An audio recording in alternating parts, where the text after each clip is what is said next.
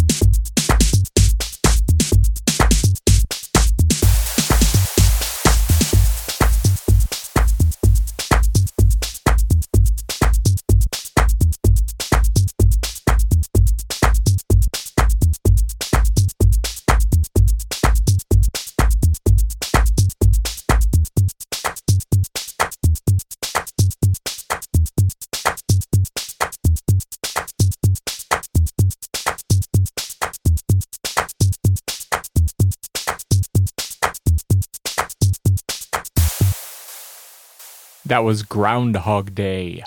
Claude VonStroke and Christian Martin. That was the Chaim remix from the 12-inch Groundhog Day out on Dirty Bird Records.